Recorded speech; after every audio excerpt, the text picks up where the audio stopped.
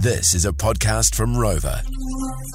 JJ and Fleming's Treasure Box. Let's take a listen to a highlight from earlier in the year. Holler of the Week. Abby, what was the silly thing that your child cried about? Well, she cries about a lot of silly things because she hates change. I think the most ridiculous was when I got myself a new purse, like a new handbag. Yeah. Every time she saw the purse for days, she would burst into tears. But why? Was she scared of it? No, she just liked the old one and she didn't like that it was a change. Oh, no. The old one was broken and I couldn't close it. Oh. She liked it and, yeah, when I told her it had gone in the bin because it was broken, extra tears. Oh, my gosh.